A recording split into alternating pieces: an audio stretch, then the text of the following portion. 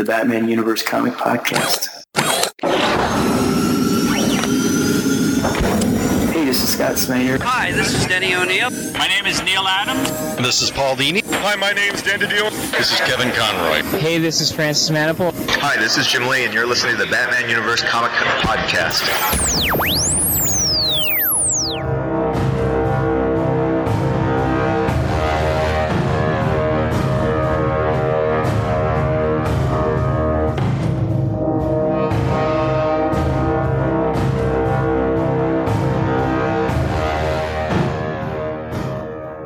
Hello everyone and welcome to the Batman Universe Comic Podcast, episode number 147. I'm your host Dustin, and as always I have with me...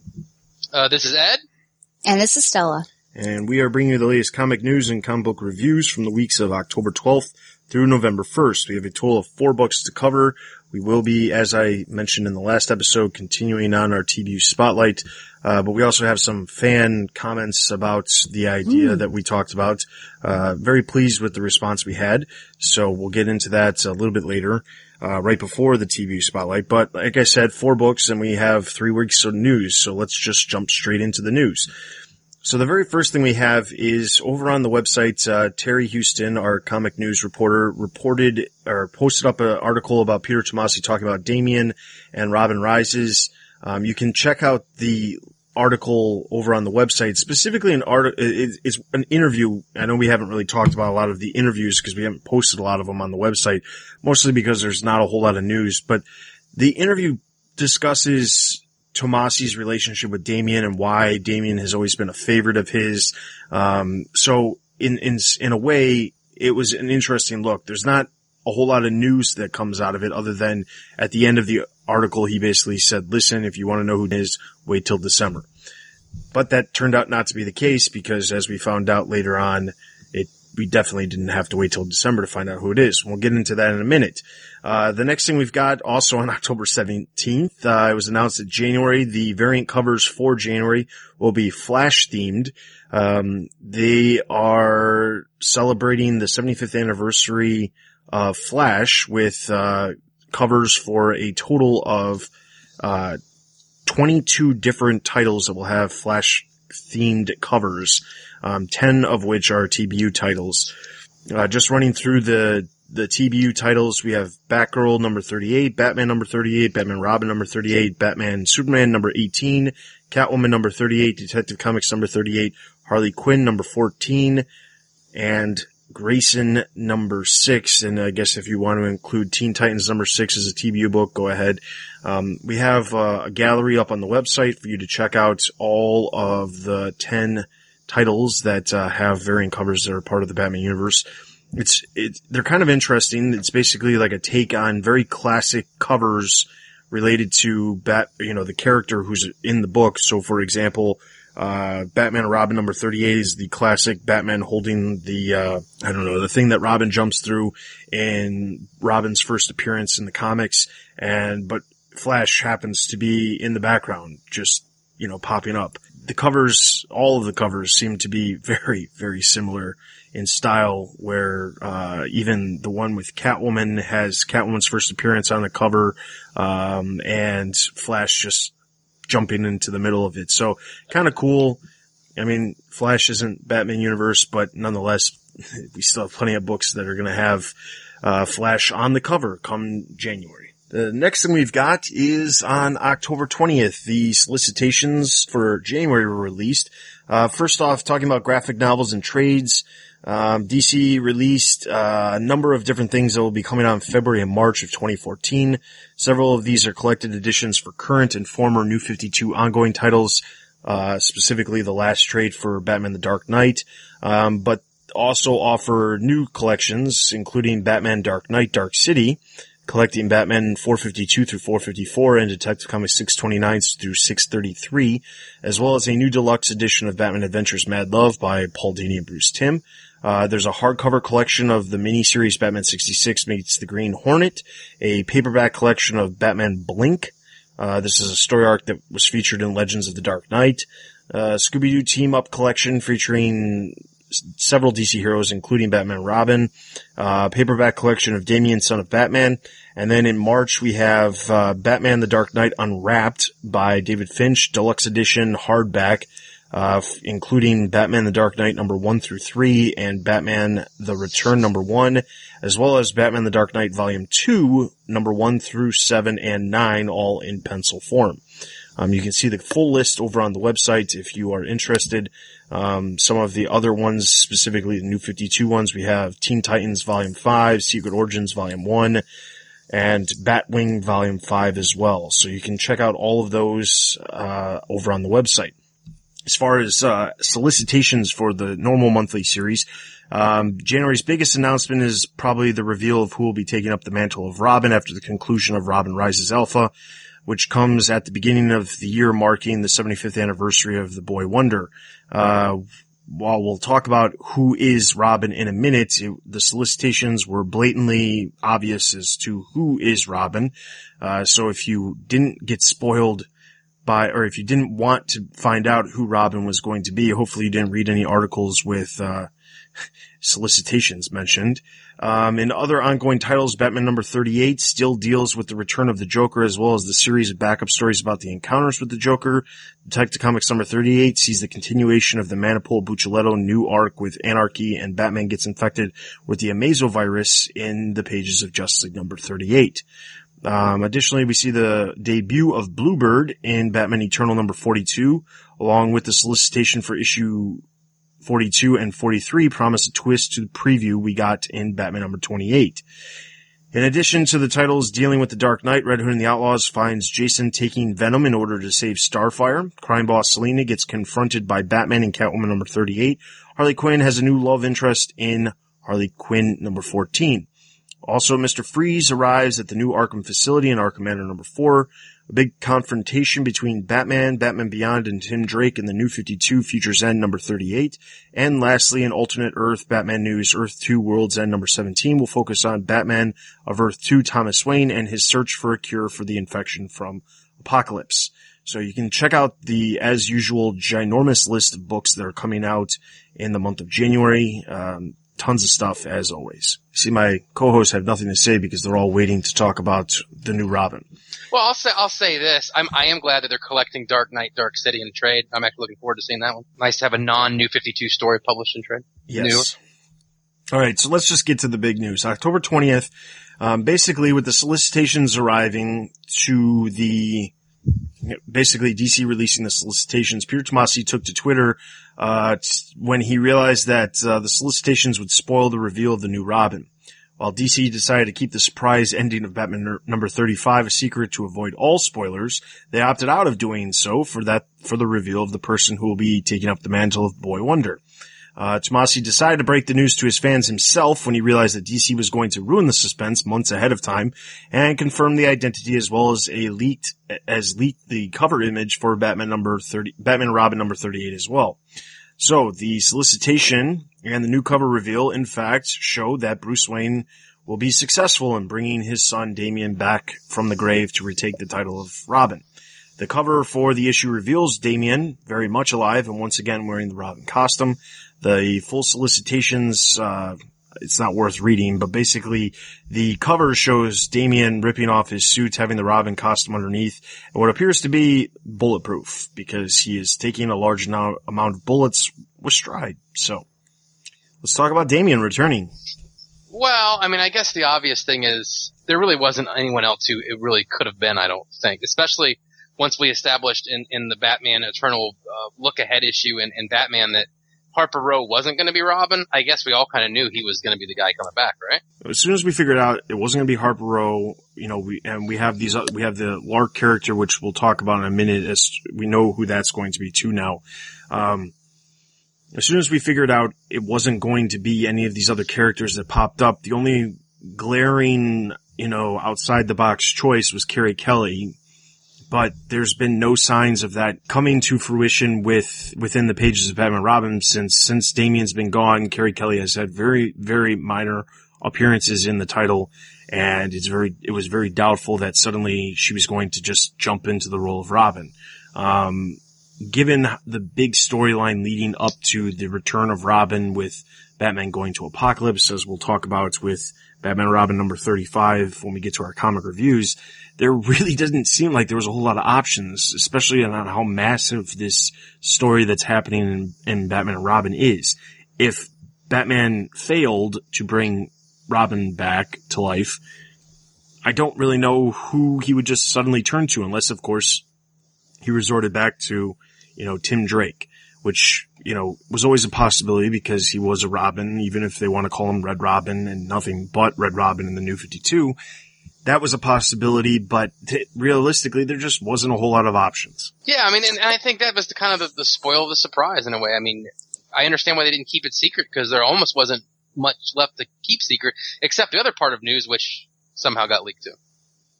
Yeah, and what a disappointment that news got leaked and, other news was kept close to the vest. And I think it was certainly possible to do it, to keep it secret, because there have been countless times where Marvel solicitations have just it said top secret, they didn't even give anything. Maybe they gave you a very vague solicitation, but there was no image on it to give anything away. And perhaps that would have been the way to do it. Until this moment, and I swear to this, I had been staying away from all spoilers about who it was, just because I wanted to be surprised with the rest of humankind that was staying, and I was able to until this moment. I think, it was something that it seemed inevitable, but I also thought, is this too easy? Is it too easy that Damian Wayne is going to be the person that is coming back as Robin? And that I love Damian Wayne and it'll be nice to see him, but I think that even though it is Damian Wayne coming back, I feel like it's not going to be our Damian Wayne, because going through what he has gone through, or at least his body, and now, we see he's bulletproof somehow. Cue the Sia music. I feel like something it's going to be a huge change, and he's not going to be the character that we said goodbye to. And I'm a little nervous about that, just because, we had gained so much ground with this character, and especially with the relationship between his father and himself. Are we going to be starting back at square one? So people may be happy that he's back, but my question is, in what form is he back? Yeah, I would agree. It's going to be difficult to see. The thing is, knowing that he, could potentially have superpowers, he's going to add a giant, new element into the Bat family, because there really isn't anybody with actual superpowers in the Bat family. So that could be interesting. I guess, Robin, or Damian Wayne, I should say, as Robin, will have no problem saying he's the best Robin against all the other Robins, when it comes to skills, if he has superpowers. But I think, if he comes back differently, I don't know that that's necessarily a bad thing, because it's kind of like, I don't know, we don't have any idea how exactly he's going to be different, or if he'll be different at all. But if he is different, I think it could be interesting, because in some ways we're almost seeing that relationship between Bruce and Damian be created yet again. Do I think it's a little too soon to see that? Yeah, probably, but we don't really know what they're doing for sure, so it's not really worth. The one thing that I guess I couldn't get over was the idea that literally last episode when we were talking about Batman number 35, we talked about how DC did such a great job of not revealing it. And with this, it's basically like they just did not care. There's been plenty of months, piggybacking off the comment you made, Stella, about Marvel using their top secret or whatever comments when they release solicitations. There's plenty of times where DC will release solicitations where the cover will have, a blacked out image. We haven't seen that in a while, but they have done it in the past where the cover will have a blacked out image, or the solicitation text will read something completely nondescript where it's not informative at all. We see that all the time. And it has nothing necessarily to do with the fact that there's going to be a giant reveal. There just is, look at the solicitations for Batman for 35, 36, and 37, and you can almost realize that no mention of the Joker or inclination that the Joker is what they're talking about is mentioned. So I think it's kind of sad that DC decided to, I mean, this is pretty much the other large thing that's happening in the Batman universe right now. And they basically dropped the ball so hard compared to, not dropping the ball at all and actually completely keeping it hidden for Scott Snyder. Yeah, but although I understand what you guys are saying, I don't think you can look at it as DC drop. It wasn't, if this had been an accident, but this was a plan. I mean, this wasn't this wasn't like someone at Bleeding Cool or someplace like Newsarama got it and leaked it, right? Like they told us themselves, which is like, which would lead you to believe that either A, someone didn't think it out, which, God, I hope not, right?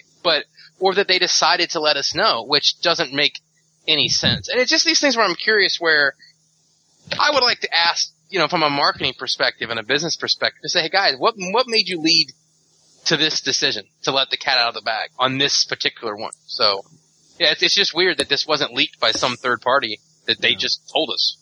From Tomasi's, you said he took to Twitter. I mean, he took to Twitter because basically what happened, I was following because I follow him on Twitter, and Tomasi's, he doesn't talk a lot on Twitter. Like, every once in a great while, he'll pop on, thank the fans, show some art from an issue that had already released, but most of the time he's pretty dormant on Twitter. I don't blame them. There's plenty of stuff on everyone's plates where they can't always be, Twitter hounds and stuff. Okay. But basically what happened was, knowing the solicitations were coming out that specific day, he must have got a phone call from, maybe Mark Doyle and said, hey, here's a solicitation for your book that's coming out today. And Tomasi was like, wait a second, they're revealing it. Based off of his specific tweets, it did not come across as he was pleased with the fact that they were revealing it. And he was basically like, well, I found out they're going to reveal it, so I'm going to reveal it before them because I can't believe they're going to do this. So then he posted up the cover, and he posted up the fact that it was Damian coming back. It was him who said it first, but it was with the knowledge that DC was going to do it later that day. No, it was very much, I get to break my own secrets, no one else gets to. And it's fine, because I get where Tomasi's coming from, because if you're a writer because think about how long he's been on this story arc for. I mean, the 5 stages of grief and this are all kind of one long story that he's been working on for, a year? Yeah, but even then, you go back, he's the only other writer right now who's still on the original book.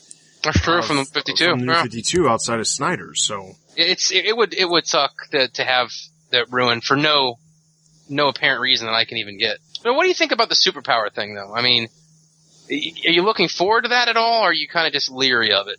You two? I honestly feel like it could be just a story element that is going to die out. I feel like that Chaos Crystal is going to have something to do with the reason why he gets powers, but I feel like it may not last because I think it was mentioned in, I can't remember what issue, but one of the issues where the Chaos Crystal first came into play, I remember them saying, like, it holds power, but the power doesn't last, or something happens, or like it was powering a whole city, but the city, is no longer around. I doubt that Damian's walking around with the Chaos Crystal in his pocket, so I feel like maybe it'll be like a temporary thing or something like that, where, it helps him come back to life, and he gets powers as a side effect or something like that. I don't know. It's hard to say, because when I'm sitting here talking over this in my head, I'm sitting here thinking, well, if the powers go away, well, then wouldn't he eventually die too? So I don't know exactly what direction they're going. I guess that's the thing I can look forward to now, leading up to him coming back. I think nothing on Apocalypse, I think, or any of the things that they use can be well explained. I think that there are always unforeseen circumstances with what's going on, and I can just see this coming from the use of the Chaos Crystal and what had been going on there. So hopefully it's just a short-term effect, but it'll be interesting to see what happens. Because we've never had a real superpowered member of the Bat family. I mean, we've had Superman and people like that ride along, but this would be the first quote-unquote superpowered member of the family. So it'd be interesting. All right. So with that news, we go into some news that you probably weren't looking for. You probably weren't ever expecting. But hey, it's it could possibly be happening. So our favorite Batman director of all time, Joel Schumacher, could possibly be creating a comic series. Oh, God. So I'm saying this obviously completely as a joke for those of you who don't realize that I am capable of joking. Joel Schumacher, not favorite Batman director ever, but Bleeding Cool has reported that they were given information that Schumacher is working with artist Dustin Nguyen to create a new 12-issue Batman comic, not as another adaptation of the films, but, reimagining of Schumacher's initial vision for the 3 films. As Schumacher had intended to make a 3rd film entitled Batman Triumphant. The new comic would be rewritten version of the original stories and cover the entire arc in the span of a year. Obviously there is no official announcement from DC, but Bleeding Cool suggests that the announcement could come soon. Now, there's a couple of glaring problems with this. Before we let's just talk logistic problems for a second. Joel Schumacher, by my knowledge, has never written a comic in his life, so I have a hard time believing that he's heading this up. I don't know if he has written films. I know he did not write Batman Forever and Batman Robin, so I don't know if he would be paired with somebody else. Having Dustin Nguyen as the artist, I mean, I guess it does give credence to the series if it actually does happen. But I guess the thing that I'm having a problem with is I noticed that someone mentioned online when I was looking around, Dustin Nguyen is supposed to be launching an Image series next year with Jeff Lemire. So I have a hard time believing that he's going to have time to do a 12-issue story arc or 12-issue series with Joel Schumacher if he's launching a series with Jeff Lemire with Image next year. So don't know exactly all the details. We don't know if this is actually true. Bleeding Cool has had very good success with stuff about comics leaking before it actually happens. But at the same time, they have had stuff where, it might have leaked and it gets horrible response and then we never hear about it again. That's happened before. And there's been plenty of times where we've reported things on the website. There was a graphic novel a couple years back that was rumored to happen that just never happened. But it was like a big deal when it first was announced, and it never really was officially announced, but it almost felt like, this stuff happens. Every once in a while, these projects don't actually come together. Now, it could be interesting because, as it turns out, George Clooney, while he was at New York Comic Con, apologized for Batman and Robin, and Schumacher gave an interview to Variety where he took all the blame for the films. Now, both of these things happened just in the last month, so it is interesting that both of those things happened, and then, of course, we hear this news about a possible comic series. Would I want to see this? I really don't think that I would. Joel Schumacher says multiple times that the reason why Batman and Robin turned out to be the way it was for a number of different reasons. One, they wanted a sequel to Batman Forever very, very quick. And Warner Brothers specifically told him you have to put these certain things in here to appeal towards the toy market and kids buying toys and stuff like that. And the fact that Val Kilmer basically left at the 11th hour and George Clooney jumped in as the role of Batman. All that stuff happened very quickly. The movie got put together very quickly. There's a lot of things that went wrong for that movie to begin with. But he was at the helm, and his name was stamped on that movie. And if you don't agree with what's happening, well, we see it a lot more nowadays with some of the Marvel movies where actors or directors who are attached to the projects, they decide they don't want to see it go in the direction that the main company wants it to go, so they walk. We saw it with Ant-Man more recently, Edward Norton with the Hulk a while back. But basically, there's a bunch of different things. So, do you guys really even want to see this if it happens? First of all, I thought Dustin Nguyen was smarter than this. That being said, I don't know. I don't think I really want to see it. I mean,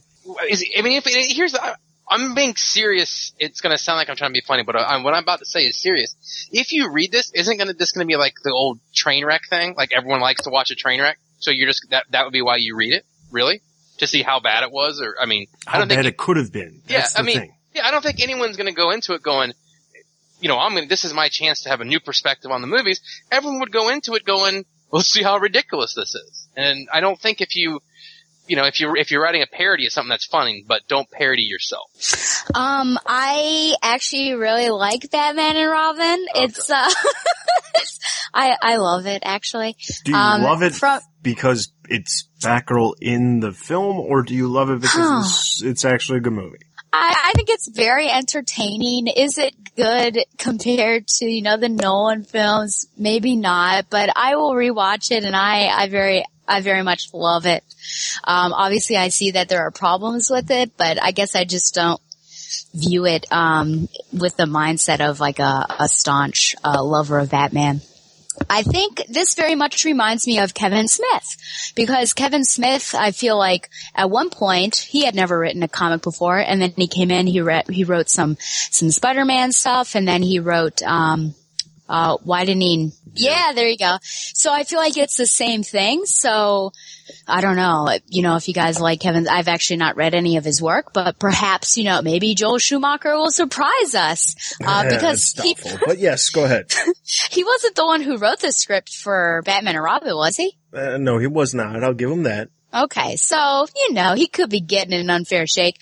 I trust Dustin to win, so I mean, chances are we'll love the artwork, but we won't really like the story. But, hearing what Dustin had to say about him doing an Image thing, I wonder how long he will last. But, very strange news, to be sure.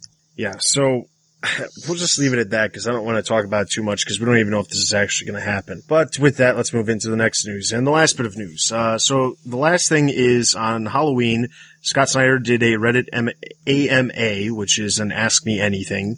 And there was a bunch of different things that he talked about.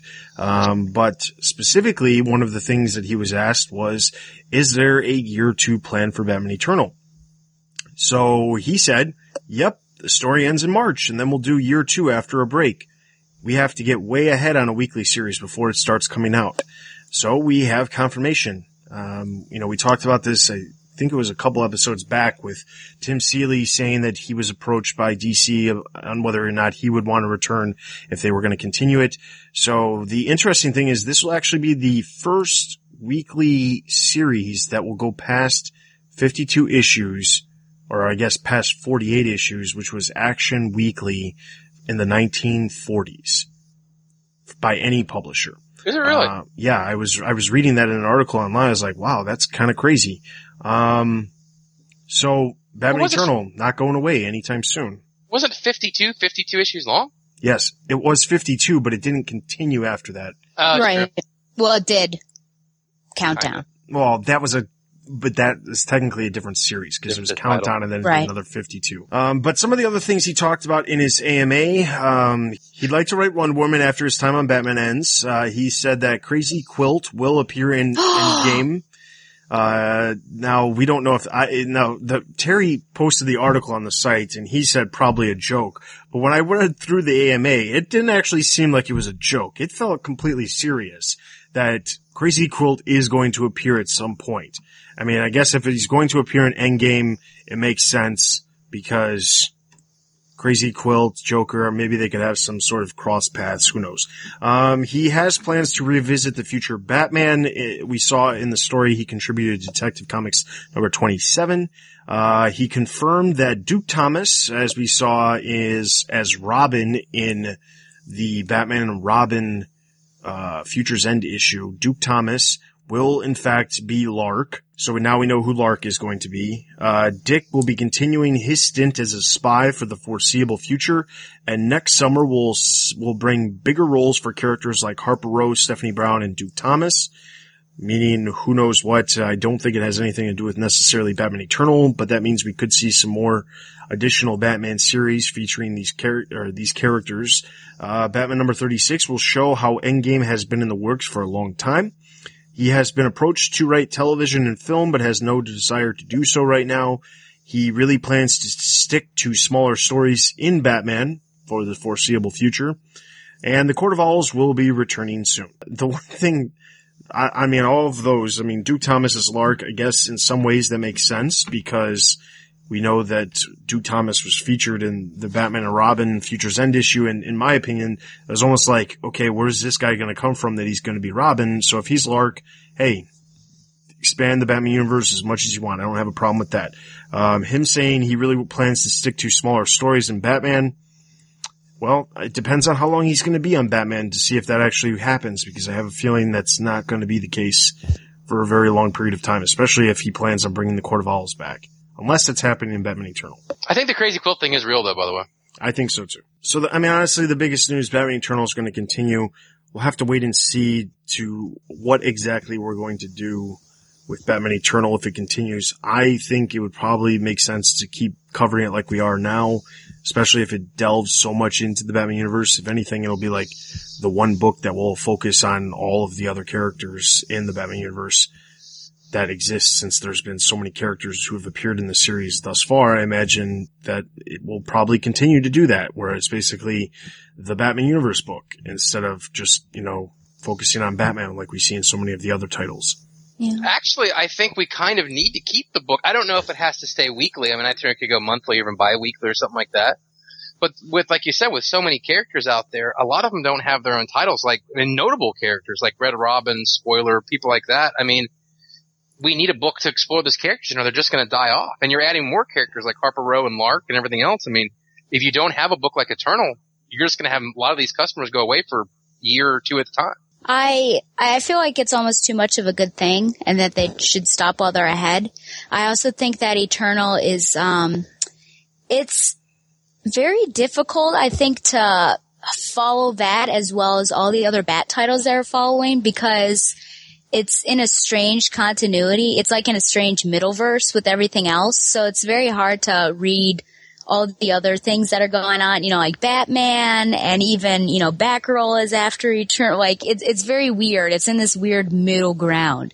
And I don't necessarily care for that. I would prefer everything to be in the same little timeline that we have.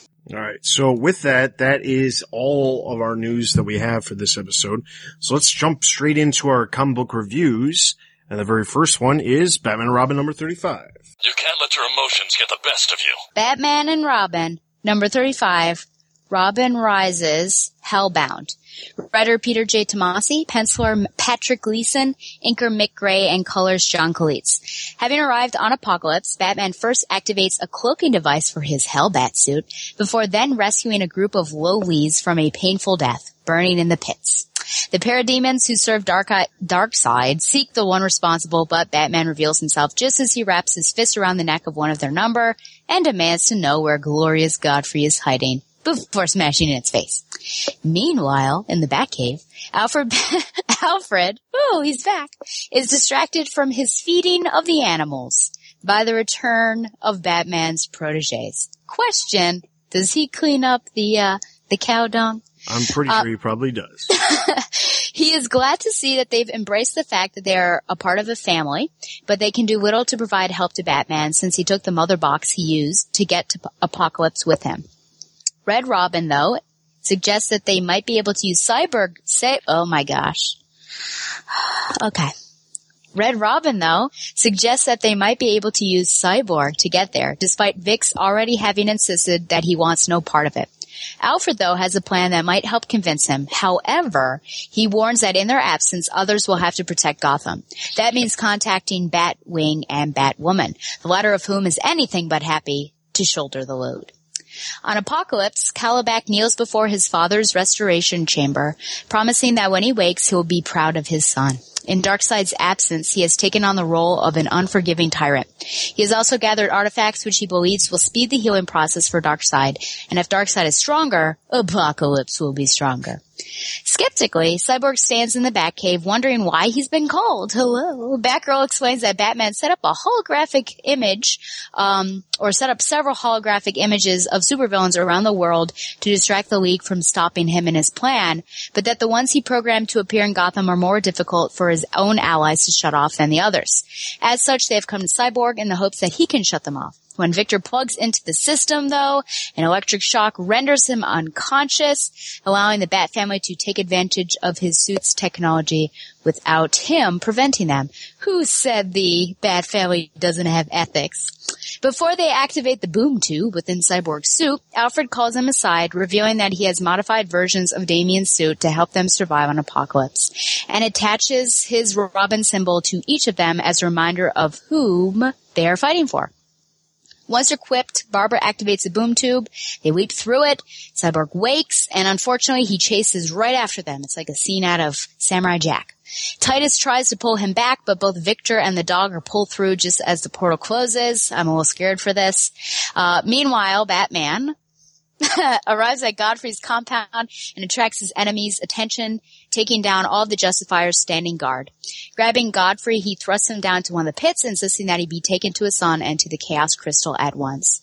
Batgirl, Red Robin, and Red Hood arrive before a gathering of hungry lowlies, only to be followed by Victor and Titus moments later. Unfortunately, the lowlies decide that they should make a dinner of the newcomers.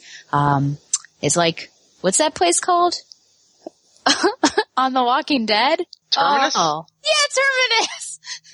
It totally blanked. Yes. Anyways, we're at Terminus. Calabac has created a device that uses the Chaos Shard and Damien's sarcophagus to power the Chaos Cannon, which we all believed was going to happen, which he fires at a nearby planet. Hopefully Princess Leia's not standing there, destroying it and capturing the attention of Batman and his allies. Next up, Chaos as Robin Rises continues. So lots of stuff happened. I first want to talk about, my second point is about the Bat family, so I'll bring that. But my first thing that I want to talk about is just the use of Batwoman and Cyborg, especially in this particular issue. Just that the Bat family, which normally neglects Batwoman, all of a sudden they decide to use her. It's like one of those terrible friendships where you only talk to someone when you need them. So what do you think of Batwoman's inclusion? And then Cyborg. I mean, I was a little dismayed at how they used him. It seemed out of character. I understand what's at stake here, but I just thought, oh my goodness, what are they doing? So your thoughts on Batwoman and Cyborg, their inclusion in this issue, and how they are used? It was about time that Batwoman showed up because honestly, I mean, I know that she doesn't, I mean, we're seeing this also at the same time in Batman Eternal, how she's not really around. Right.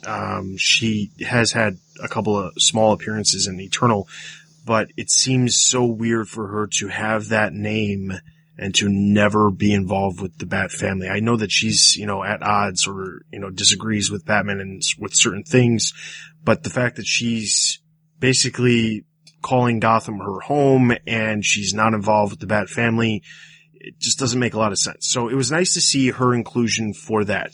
Cyborg appearing, not really that big of a deal. I mean, he was there for a specific purpose with the boom tube. Made sense. The fact that he's going to be also involved with, the Bat family helping out Batman, okay, whatever. I guess the thing that I don't understand is Batman is in a suit and, a suit that's fully enclosed, but none of them are. And I don't know that Apocalypse, they breathe the same things, but I could be completely wrong. I'm not as familiar with Apocalypse other than the few things that we've seen in the Batman universe.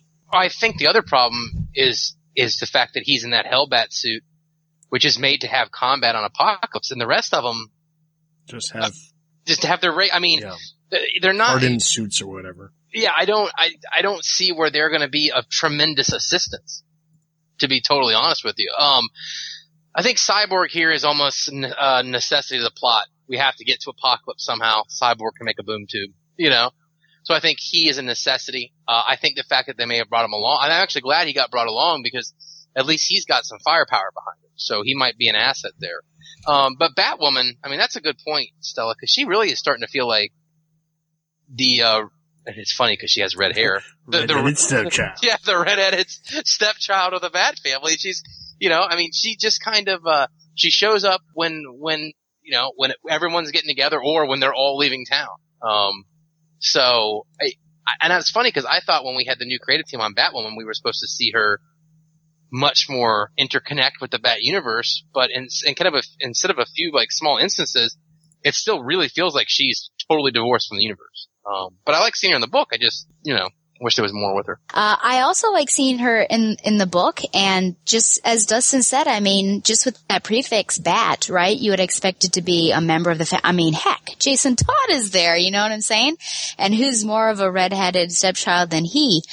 And it's just a bummer because it could be a really awesome universe, and the time that you choose to portray her is in this issue, and it's only for like the group to come in and be like, I'm sorry, we've got to go do something. It's up to you to protect Gotham as well as all of your other responsibilities. And it just makes me upset that, just like I said, you know, a friend that doesn't talk to you, a friend with quotes, friend that doesn't talk to you and then says, hey, I'm going out of town. Can you watch my house? I mean, let's be honest, you kind of be annoyed. So I certainly feel for her. I hope that after this, maybe she's included more, like maybe this is the gateway, to get her into that universe more. I'm still a little bit upset about the Cyborg thing. I mean, obviously, yes, we needed to use him, but it just seemed like a really dirty and like ethical trick that, hey, we're going to lie to you about this. We're going to plug you in and like short circuit you. So I don't know. I have a bit of a problem with that. And I wonder if there are going to be any repercussions after they get back from, or is something terrible going to happen to somebody? I mean, Titus is on. How is Titus going to survive? That's a little nerve wracking. Okay. So the second thing is actually, I think Ed started a little bit in it, but just the Bat family going to Apocalypse, because I feel like, correct me if I'm wrong, but we talked about this and we thought that in that wonderful emotional issue where Batman apologizes and they became a family again. And I think we had wanted to, or we thought that, you know, it'd be awesome if they all went together, but it didn't seem logical because obviously it would be unsafe and they don't have superpowers. But look what has happened. So were you shocked to see this happen? And what are you thinking about the outcome of that? I mean, is this a good decision and the outcome? Just thoughts on the Bat family going to Apocalypse. You know, I kind of mentioned, you know, I don't know how this is gonna work, but do I think it's good for them all to be there? Yes. I think, you know, honestly, I think I was kind of peeved by the fact that, you know, they're all sitting there. Batman's like, listen, I need you to just stay here and watch after Gotham. I'm going to go and I don't know if I'm coming back. And they all were very hesitant about letting him go by himself in the first place. But I think what's interesting and makes the most sense is them to say, yes, Batman, sure, we'll do what you're saying. And then as soon as he leaves, them say, listen, we're going to go do this anyway. So I think it's good for them to go because honestly, you know, outside of Dick Grayson not being there because he, you know, can't because of the situation with him, I think it makes the most sense for the Bat family to be there to bring Damian back. And I'm looking forward to seeing how this impacts what's going to happen in the next 2 months. I think that for terms of the storyline, it's great to have them along, but in terms of their characters, I think it's a terrible idea. Because, like I said, I don't think that they're going to be of any help there at all. I mean, think about it. When there's an invasion from Apocalypse, it's the heavy hitters that have to come out. You know, Wonder Woman's, the Aquamans, the Supermans, the Power Girls. I don't know how effective these people are going to be there. I could see this being one of the old, you know, issues where at the end they all end up being captured and Batman having to save Robin and rescue them as well. In terms of storyline, I'm glad that they're there because I think it'll be fun to see them all on Apocalypse together. But in terms of how it might work out for them, it may not have been their best call. Mm-hmm. Yeah. I love that they're all together, but again, it's a bunch of non-powered people, and especially Titus, which makes me nervous. I'll say again, all fighting, in this creepy world. So yeah, it's a little scary. Hey, I do have a quick question. Well, two quick questions, but what would you think about the added flair, the Robin flair that Jason, Barbara, and Tim are all wearing something closer to Damian Wayne wear? And also, what did you think of the Hellbat? Because I feel like what we saw of the Hellbat to begin with is very different than what we saw as it almost like evolved through the issue and it kind of became like this scary living creature. But maybe that's just me and how I was seeing it. But what do you think about just the art and that little added Robin flair? Well, real quick, Hellbat. I think we're honestly, this was like just kind of like setting things up on Apocalypse. I think we're going to see a ton more in this month, November's issue of the Hellbat in action. I imagine in December we're going to see some massive fight scenes in the 2 issues that are coming out for December. But the Robin Flair, I think it's kind of cool. I wish there was almost like a bigger spread of the 3 of them, because it would have been a perfect promo image for them to use next year for Robin's 75th anniversary. Mm-hmm. Which I'm sure they will not be celebrating nearly as much as Batman's, but one can hope. I liked it. I thought it was cool. Yeah. It kind of reinforces the fact that they're all Robins, and I do like the fact that they kind of are including Batgirl as being one of the Robins, although she wasn't a quote-unquote Robin. Mm-hmm. I like the fact that they show that there is that inner Bat family, which is the Robins, and that Batgirl's a part of that. And I think that's a cool way to do it. Batman Robin number 35, I'm going to give a total of 3.5 out of 5 Batarangs. 3 out of 5. Yeah, I think there were some really great moments in here, but I'm hoping that we'll build it along, especially with Batwoman. But love just the emotion of seeing those 3 characters with their Robin uniform, but not as strong. So I'm going to give it a 3 out of 5. All right, and over on the website, Corbin gave it 4, so that's going to give Batman Robin number 35 a total of 3.5 out of 5 Batarangs. Let's move into our next book, Batman Eternal number 28. Batman Eternal number 28, written by script by Tim Seeley, art by Megan Hetrick. The issue starts off where we see Red Hood having a fight inside of a bar, talking to Starfire and Arsenal Roy Harper, basically saying, okay, it's time for you to come and pick me up. Starfire says, I don't think everything's done. Why don't you go say goodbye to Batgirl? He goes, oh, well, you think so? Okay. Meanwhile, Batgirl is, torturing Jason Bard by having him tied up and dropping him from the top of a building. At the Moffat building, we see Bone having Catwoman tied up. He's going to kill her in front of everybody who's paid a lot of money to see her killed. Jade is in the building, or in the room as well, and her uncle is making her watch this. But as it appears, Killer Croc is coming up the elevator. On the other side of town, Flamingo just got his rear end handed to him yet again by Batman. And we see Julia talking to Batman about why are we letting him go? And she says, because we want to see where he goes. Back at the Moffat building, we see Bone about to whack Catwoman when Killer Croc bursts in, starts taking out tons of people. We see Tiger Shark saying to everybody, give me his hide and I'll give everybody, whoever gets me his hide, I'll give him a ton of money, but don't put any holes in it. Catwoman takes out Bone. Killer Croc is basically taking out everyone else in the room. Jade ends up freeing Catwoman, but she ends up taking a stray bullet. Red Hood goes to Barbara's apartment. It's the apartment that she used to be in with Alicia. And he realizes that she has taken Jason Bard, so he goes after her.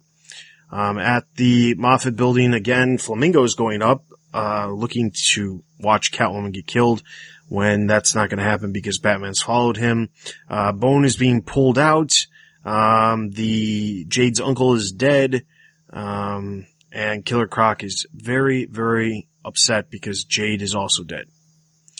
He says, lock me up because they're taking away everything that I have. Meanwhile, on the top of a building, Batgirl is still torturing Jason Bard. Red Hood approaches and says, stop, you're not this person. You don't do this. You fight the bad guys. You don't do this. This isn't you. And he says, it's me. And he grabs the rope from her and then just lets it go. And as Jason Bard plummets towards the earth, Barbara runs over, grabs the rope, and stops him from smacking into the ground. We then see he's alive. Barbara says, you're right. This isn't me.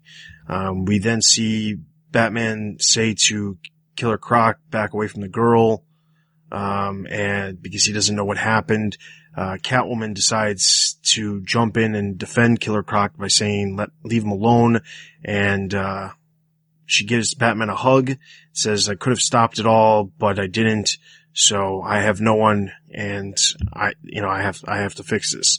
Meanwhile, on Sprang Bridge, Jason Todd and Barbara are reminiscing, and Barbara basically says, you should stay in Gotham. Maybe you should help the family. And he says, no, I can't, because I'll never be Dick Grayson. At Blackgate Penitentiary, we see Catwoman crawl through the sewers, and she approaches her father and says, all right, you got it. This is I've realized now what you've said. I have to do it. I have to become the daughter of the Lion and take over the crime families. Next up, Hell on Earth. Alright, so real quick, just a couple of things. I mean, this is basically the turning point, as the cover so prominently puts it, for a lot of these different characters. Catwoman basically realizes that she doesn't really have a choice because the crime families are all at war with each other, and there's a lot of innocent people that get caught in the crossfire. She realizes that, this is the time, if this is what I need to do to stop this from happening, then I need to do it and take my father's advice. So we see that. Then we see Barbara realizing that maybe it's not a good idea to be, doing what she's doing to Jason Bard, because that's not her. So we see a turning point for her. We see a turning point for Jason Todd, where he realizes that no matter how much him and Batgirl might have something, he's never going to be able to be Dick Grayson, so he's leaving town. And we see Batman, who basically is kind of on the outside of all of these different situations. He definitely doesn't have a turning point. But my real only question about this issue is, what did you guys think of how this story progressed over the course of this one issue? I think that the Batgirl stuff is interesting. I think that it's kind of weird seeing. It doesn't seem like they really starting to have a bigger relationship now. Like Barbara and Jason are having a real relationship, not like a dating relationship, but it's like we're starting to actually see them, build something here where you could see these two working together in the future. And the ways of doing things is really probably more opposite than anybody. Like when Damian comes back in a couple months, you can see Damian and Jason working together easily, but Barbara and Jason seem to be a little different. So I do like the setup. The Catwoman thing is something we knew that's been coming for a while. So it's very nice from my perspective just to get it over with. Instead of having another thing in the future that we already know is going to happen, let's just get to the point so we can start moving Selina's story forward.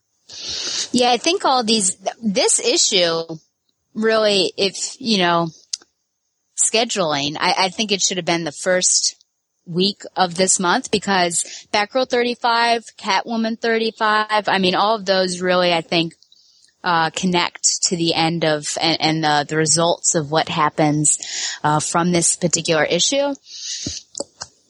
I think, I've read Countdown. I followed it through. I'm one of the 5 people who've done it. And, I always actually really liked the Jason Bard, Donna Troy relationship, and I very much, I shipped them and everything. I just thought it was very good and interesting, and something you wouldn't really have recognized. And, did I say Jason Bard? Hopefully I didn't. Jason Todd is an interesting character because he's a little rough around the edges, which, everyone knows that. But to be the person to tell Babs, you need to back off, this is not you, is very interesting, because that's, Batman did that to him during, the lead up to death in the family. And to see it progress, because she, I think, was very angry towards him, just the fact that Batman chose him to go and talk to her, and then he was getting in the way of her investigation and basically being all righteous and everything. And to see it get to this point on Sprang Bridge, which I think was just a very beautiful scene, just the fact that they were together and everything. But to end it, I didn't really like the Barbara Gordon thing. I can totally get, she was finally pushed to the edge and she realized, like, this is not me. I'm turning into Batman and that's not who I want to be. But the Jason Todd, it was just really sad, and I think that's something that's always plagued him, is the fact that he was the second Dick Grayson. His hair was dyed to look like Dick Grayson. So it's just sad that it goes back to that. And then, he's basically turning his back on the relationship that was developed over the several issues in Eternal, and he goes back to his life with the Outlaws. As for Catwoman, I think I liked that scene as well. It was a little weird, the fact that she hugs him. And he's just like, what am I supposed to do? But then, he says, I'm here. And then I think the really big moment is just the fact that she says, no, you're not. I have no one. And that's really the turning point because, in Catwoman 35, which is my spotlight issue, spoiler for the rest of the episode, you really get a sense of her turning point. And I just think that I was a little lost as to what happened to poor little Jade, but then I turned back and you have to kind of look at where the shot was coming from. But Croc, you never really think about having sympathy and empathy for Croc, but I think Eternal has done a really great job with this character and just making him more than just this monstrous, evil villain guy that eats other people, but being the king of the sewers and taking care of his people and really loving someone. I feel like love is not a word you would identify Killer Croc with. So, I think this was a very tragic moment, and I think just dotted throughout, and you wouldn't expect these 3 different episodes to come together well, but just, I think a lot of emotion here, and yeah, just like, the title is Turning Points, and it was just a very deep and well done issue. All right, so Batman Eternal number 28, I'm going to give 4 out of 5 Batarangs. 3.5 out of 5.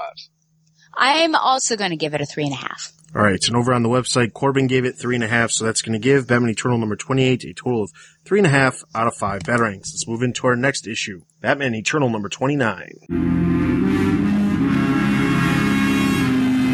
Batman Eternal number 29, written or script by Ray Fawkes, art by Simon Colby. The issue starts off with Alfred, who is still envisioning things. He appears to be being attacked by Swamp Thing or Swamp Thing-like being. But as it turns out, he's in Arkham Asylum. And Magpie and Professor Milo, or Dr. Milo, as Magpie calls him, are viewing and says, well, we're just going to leave him here and see what happens. Meanwhile, in the depths of Arkham Asylum, we see Deacon Blackfire trying to basically hail the Spectre out of Jim Corrigan, so that he can control the Spectre and do what he wants to do. We see Joker's daughter, who has emerged from the underground of Arkham Asylum and is now, I guess, out and about in the city. But as it turns out, she sees a note that says, go to Blackfire, do what he says. And she realizes, maybe I should go do this. Meanwhile, just across the streets, we see Hush dripping some blood, which, as it turns out, it's Batman's blood, and he's creating, he's accessing a location of, like, a storage place for, Batman to have some of his gear, some ammo and stuff, and he's setting a bomb for it. Below Arkham, we see Batwing, being attacked by more monsters, as we've seen multiple times in the past, but his suit is very close to being completely failed. He is able to contact Batman with his comlink. Batman says, oh, you said that everything was fine the last time I talked to you. And he says, nope, it's not. I need you to help because there's some crazy crap going down here. Batwing then escapes, all of the creatures that he's fighting for the time being. Above the asylum, we see Dr. Milo talking to Magpie and says, we gotta bring these girls down to Deacon Blackfire because, they're being used for something. As it turns out, he says, listen, maybe, or Magpie says, maybe, it's time to wake up. You used to be my doctor. What is going on? Then we see a weird panel where it appears that both of them were dead at some point, both Magpie and Professor Milo. And, or Dr. Milo. I know I keep saying professor, but that's normally what he is, not a doctor. They basically talk about the fact that the Ten-Eyed Man killed both of them and they were brought back to life to work towards something. We see some hints at Bane also being locked in Arkham Asylum right now. Meanwhile, across town, Batman is trying to figure out exactly what's going on when 2 GCPD helicopters approach trying to take out, I guess, a unruly crowd. And he decides he's going to take out the helicopters by gassing one of them, sending it into off-panel land to possibly crash. And the other one, he goes in, sends out some sort of blackout bomb, knocks the guys out, and hijacks the helicopter. We see Julia Pennyworth, who is now trying to decipher Riddler's code that we saw way back. I can't remember exactly what issue, but I think it was like 10, 11, or 12, somewhere around there. It's been a while since we've seen it. She's trying to crack it. Batman, of course, has the easiest cipher code to try to decipher it. Enigma with a Y. And she starts working at it, and lo and behold, it works. Meanwhile, Joker's daughter is going back down to Arkham. She's taking out a bunch of Deacon Blackfire's goons and comes to realize that maybe it's not her dad who's actually telling her to do this. She's pretty ticked about this. The Spectre is about to emerge out of Jim Corrigan when we see Batwing call up all of his broken gear that's been scattered all over the asylum. It gravitates towards him. The Spectre is becoming unleashed, and we find out that the text is, the specific text that Riddler said is, Arkham is just a piece of the plan. If you can read this, you are smart enough to know our foe. Meanwhile, Spectre emerges from Jim Corrigan, and we see Arkham Asylum have a giant green light emerge from it and a giant boom. Next up, the open gate. Alright, so in this one, we see a bunch of different things pick up from, it's been a while since we've had any talk about what's been going on in Arkham Asylum. The first thing that I noticed was Batman, when Batwing is able to hail Batman on the communication, the first thing he says is, listen, Batman says, listen, you told me everything was fine. But we just saw in an issue, not that long ago, Batman go to Arkham and realize that everything was not okay. Mm-hmm. And say, I thought Batwing said everything was fine, so Batman should have already known based off of that. So there's a small mishap with the multitude of writers that are all working on this at the same time. Not that big of a deal. Didn't really change anything. I honestly don't have a whole lot to talk about. The Riddler thing is kind of interesting. I remember when that code first came out, and like I said, it has been a long time since we first saw that. And I remember Ray Fox posting the code on his, I believe his Tumblr or blog or whatever he has, and saying, here's the code if anyone wants to try to decipher it. And thinking to myself, yeah, there's no way I'm going to figure this out. I figured at some point it would be revealed, and here it is. So yeah, I mean, do you guys have any thoughts about this issue? I know, Stella, you said that this is the confusing storyline amongst all of the storylines that are happening in Eternal, but it looks like, we know in the next issue it's kind of wrapping up. Mm-hmm. So what did you guys think? It was fine. It definitely felt like a transition issue, though. Like, okay, we're going to wrap this up, so let's tick these boxes off. I had totally forgot about the Riddler code. I just thought that I just totally forgot about it. My only issue with this is this kind of weird thing going on with the Joker's daughter. Maybe it's just, I don't like the character, but I don't see what the point of her, in a story where you already have so many moving pieces, where we got different timelines, different things went on, and it's already confusing as almost a necessity of this large of a story. I think having her here and maybe there's a reason that we'll see in a couple issues, but her presence here is unnecessary feeling to me. When we finish Batman Eternal, which I guess it's not ending, but with its original run, I really want to look back and see if this part of the story was at all necessary, because it's the one that is so disjointed and disconnected from everything else, in my opinion. We have some cool characters. I think, I guess Blackfire was, the cool character that we had, because we were all shocked that he was brought in. And you've got Batwing, which is great to see him. And then, of course, the Spectre, which I think we've really been waiting since the first time that, Corrigan was introduced there. But everything else is just like, it just doesn't seem like it moves with the bigger part of, what Hush is doing and all of that stuff. And, I don't enjoy this part. And it's a bummer because I like Batwing and I'd like to see more of that, but there's just so much stuff going on and it just doesn't seem to flow well. And Joker's daughter, who really knows what's ever going on with her. And I guess now, there's Alfred. So I guess that's another reason we should be caring about this storyline. But, It's just the weird one. And they happen so few and far between. I can't even think of when the last time we saw this story, this part of it. I don't think it was last month. I could be wrong, No, but I'm pretty sure it was like issue in somewhere in the teens was the last time we saw this. So it's been a while. yeah, so that's Yeah. a problem. Because when we come back to it, I have to like scratch my brain to remember what was going on. Whereas everything else, I think it's very seamless and you can pick up what's going on. But it's this storyline that I'm just not jazzed for it when I see that. That's on my cover. Well, I mean, isn't it almost, even more than that? Let's face it, isn't the other storyline just way more interesting?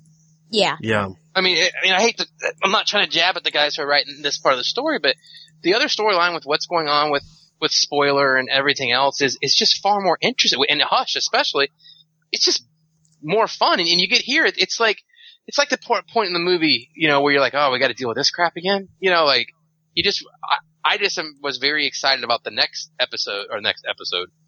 issue because we were just kind of moving on. Yeah, for the most part, it did feel like a transition. And honestly, I haven't really enjoyed the stuff that's been happening with the Deacon, Blackfire, Spectre, Batwing, because honestly, I feel like Batwing's just being underutilized in a lot of different ways. Jim Corrigan, it honestly, I mean, I don't think this was the initial intent, but it really just feels like they're introducing him in Batman Eternal so that they can say, hey, we've introduced him within the New 52 to the Batman universe, so it makes sense of why he's going to be the main character in Gotham by Midnight when we release that book next month.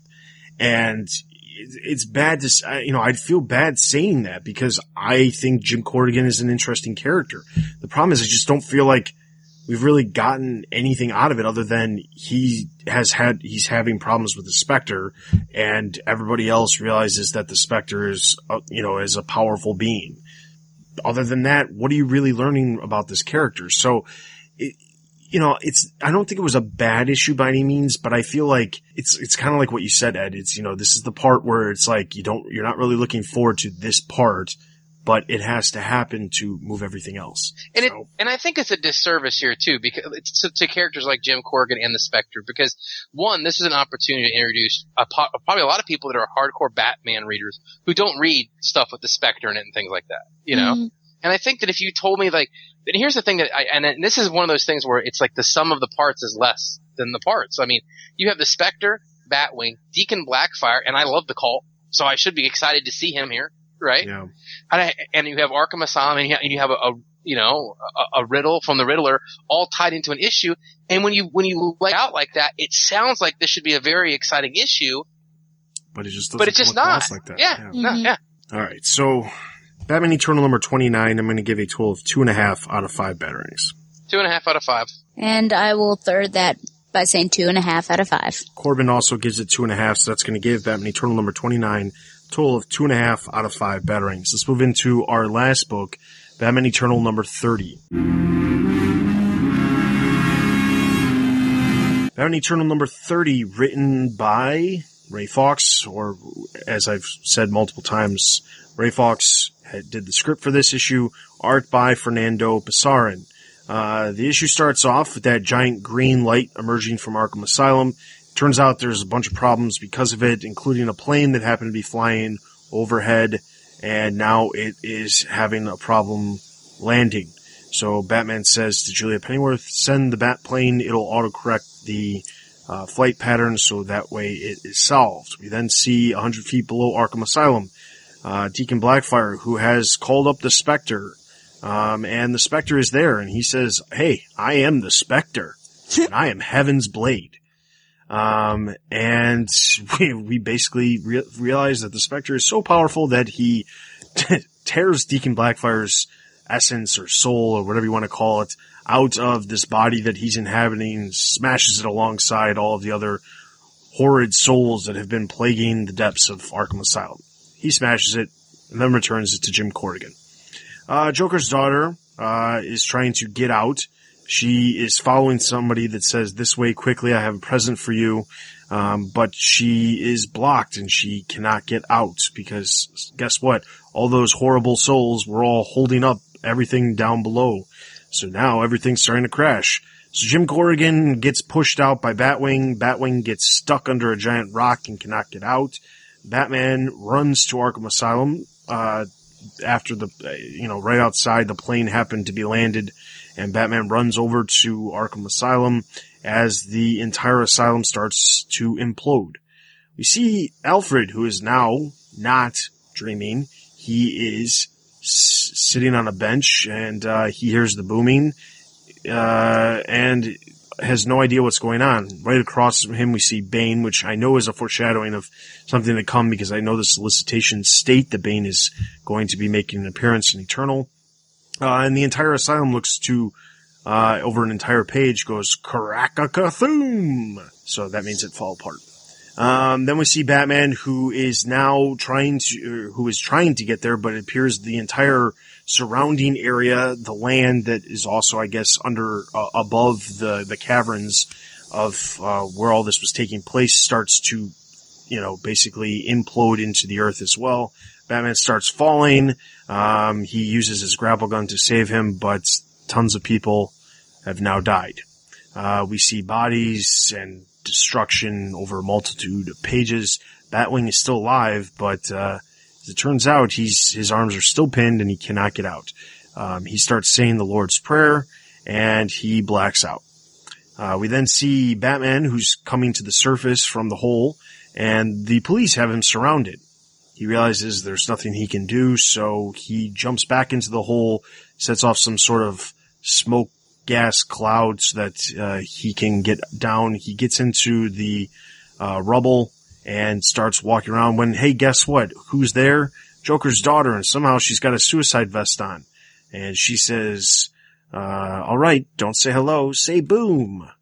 Next up, Buried Deep. All right, Batman Eternal number 30. A couple different points that I have for this. The first one is, okay, so Arkham Asylum is basically completely imploded in itself. And as it's shown, it's a pile of rubble. Now, given there are caverns and things like that, so that there is areas where I suppose there could be people who are still alive. But basically, we see Alfred, who's in Arkham Asylum. Bane is in Arkham Asylum. Jim Corrigan is somewhere in here too. Batwing, we actually see in panel. We see Batwing, and what's happened to him with the collapse. But doesn't it feel like with the collapse, the way it's shown, that there's no way anybody's surviving? The only exceptions I could see for that would be Batwing, because he's got the suit, right? And maybe Jim Corrigan. I mean, if Jim Corrigan was still in Spectre mode, then the Spectre would protect him. But yeah, your point would being that the average people in there should be almost 100% dead. Absolutely. I mean, exactly. Even with what they say, they're like, no, it's imploded. And, somebody says, I can't remember if it was Batman or Julia, they say there's over, hundreds of people are now dead because of this.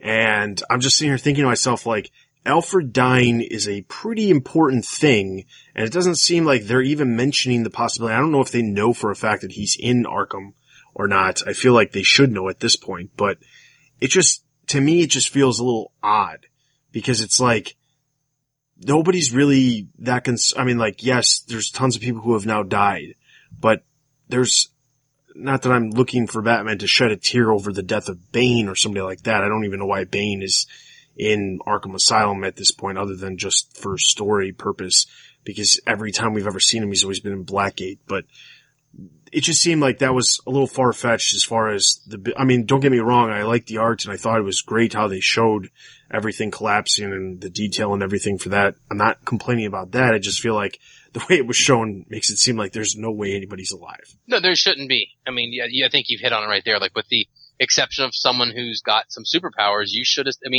the way they show it is essentially a hole opens up in the ground and Arkham Asylum falls into. I'm wondering almost if maybe Bane gets out and then he saves Alfred. Maybe. Maybe that's the direction they're going to go. And maybe that's why they kept showing that Bane was right across from Alfred. I don't know. Okay, the other thing I want to talk about is so if you read Arkham Manor specifically states this takes place after the events of issue number 30. Now, when I read Arkham Manor, I was looking forward to issue 30 because it was like, okay, we're going to see some crazy crap happen. Arkham Asylum is done for, and we're going to see Bruce Wayne lose his entire family fortune. So I did see Arkham Asylum explode, and we understand why there has to be a new facility for all of these crazies, but we don't see how we get to the point where Bruce Wayne loses his family fortune and why all of a sudden Wayne Manor can just be instantaneously turned into, Arkham Manor. So I was wondering if any of you were kind of peeved about that as much as I was, because I was kind of like, here's the thing. I have no problem with things taking place at different timelines. They clearly said ahead of time that Arkham Manor and Batgirl and Catwoman were all taking place after events in Batman Eternal. Whether it was right now in Batman Eternal or if it was at the end of Batman Eternal, we all knew that things were happening. Batman Endgame and Batman is taking place after the events of Eternal. So all of these things are happening, but you have to sit here and wonder to themselves, okay, when I opened up Catwoman and was reading Catwoman, I didn't see any mention of this takes place after issue blah, blah, blah. I didn't see it in Batgirl either. So I'm wondering if there was reason to put that in if we didn't have this other huge part of the reason why Wayne Manor is not able to be owned by Bruce Wayne anymore, if anybody else was annoyed by this as me. It's certainly annoying, and I would think that the only natural assumption could be that they mean this takes place after the events of Batman Eternal number 32, 33, or 34, to be honest. It almost seems like it's just that we may get the exposition here in the next couple. I hope so, because if we don't get any exposition, then it's that they've lost us on a thread. Yeah, I mean, I like things to be all neat and have a nice timeline all set up. And obviously 30 at least paves the way for the fact that Arkham Asylum is gone. So Arkham Manor, there's obviously a reason why they need to be at Wayne Manor, but the whole, how did Bruce lose his fortune, I think is a big head scratcher.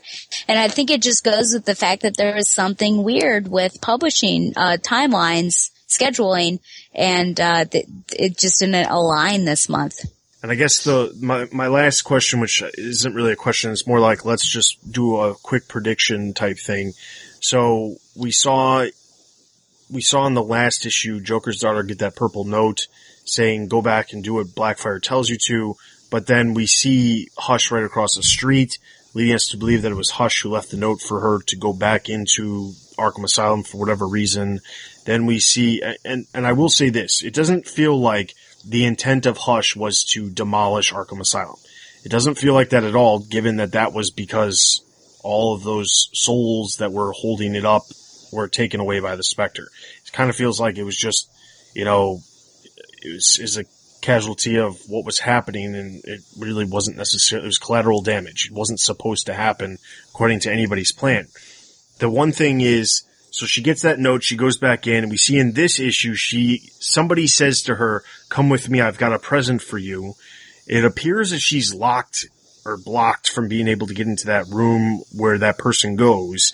And now we see her at the end of the issue with this suicide vest strapped to her, and she's going to blow it up. Other than taking out Batman, what is really the point of having a suicide vest in a building that just was demolished?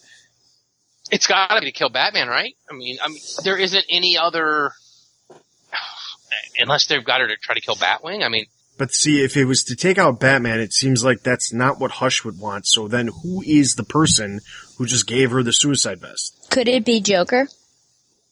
I mean, he's back, and it's not a secret anymore. Though this does happen before. But doesn't he kind of not like this chick?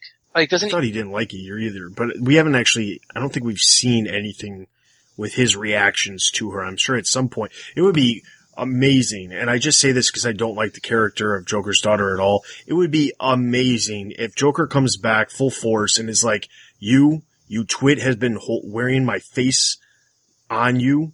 Yeah. And then he slits her throat. Well, won't there have to, I mean, I think that as much as that sounds fun,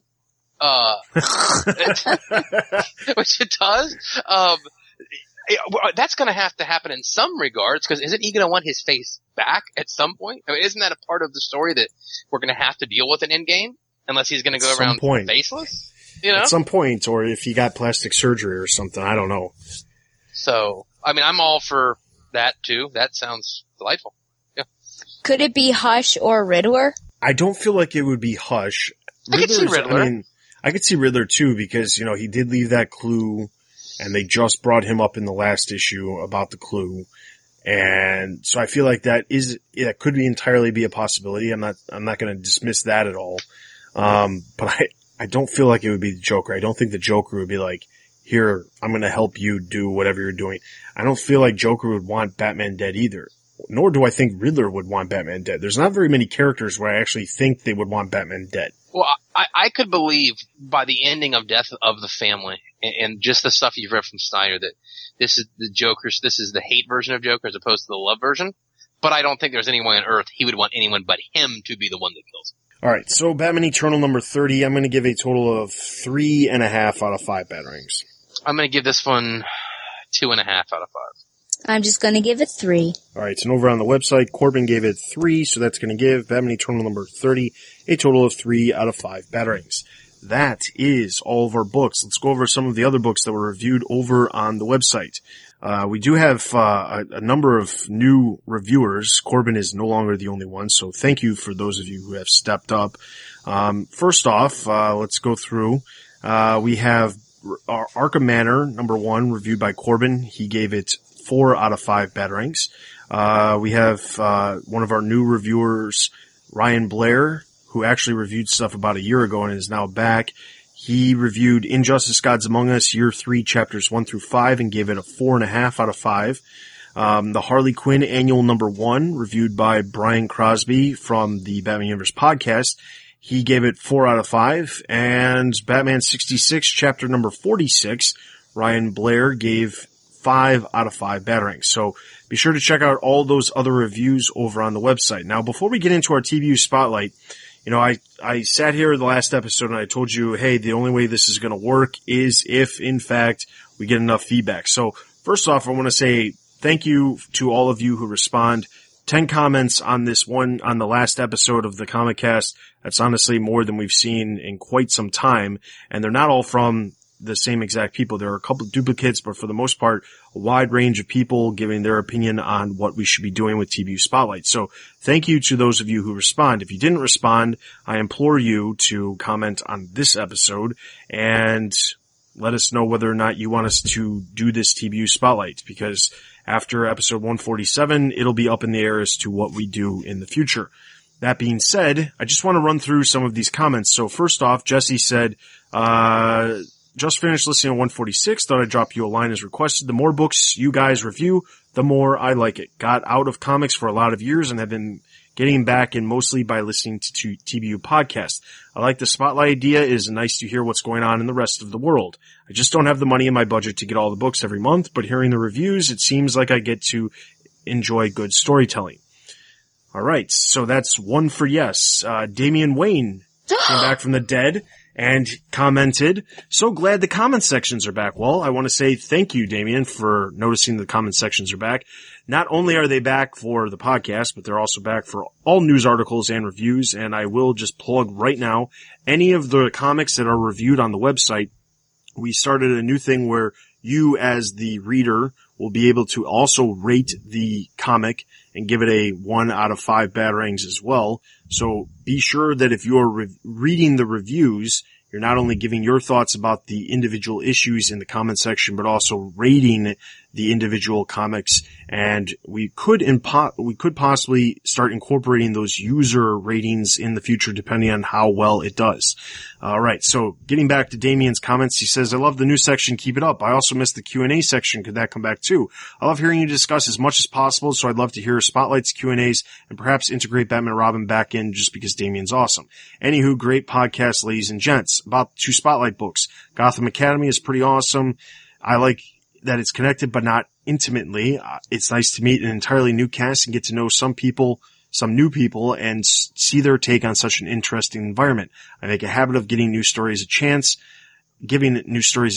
and this book definitely was worth it. Batgirl was pretty cool. I'm 24 and Babs seems like she could be any one of my friends, so even as a guy, I really enjoyed it. Plus, since I've been in comics, I've tried to really round out my knowledge of the entire Bat family, so I'm excited that this book is about Babs that I can actually stick with.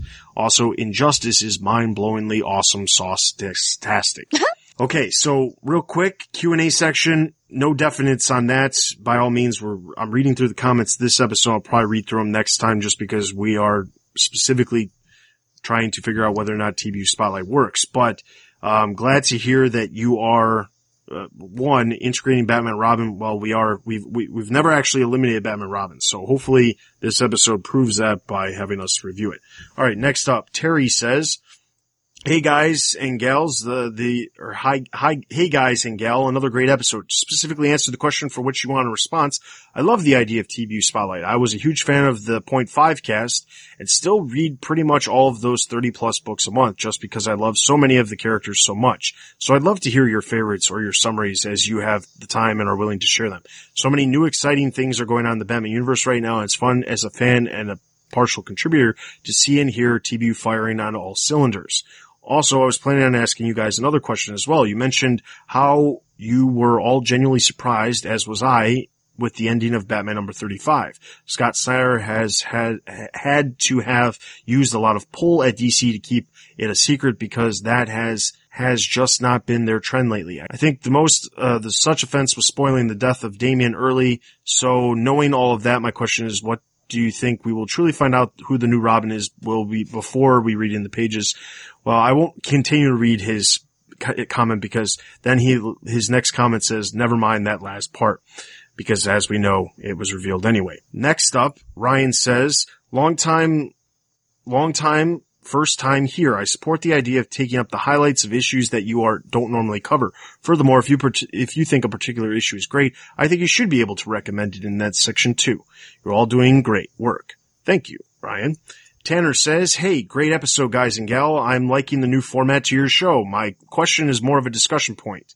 In Batman number 35, we read Batman taking on Jokerized Justice League. Ever since reading Forever Evil, I have wondered just what would Batman do to defend himself from the Justice League? What would he use? And where would he take the fight? In the pages of Forever Evil, we see that over the time since Batman has met the Justice League, he has gathered a weakness for almost all of the League members and stores them in cases within the Batcave. Cyborg's case was most recently opened in Batman and Robin number 35. In the famous words of Batman is always prepared, I thought the fight was entertaining. Aquaman was taken down a little too easily, and I had to read over the book twice to understand how Wonder Woman was apprehended. Otherwise, I thought Bruce's defense against Flash was obvious and simple, but good.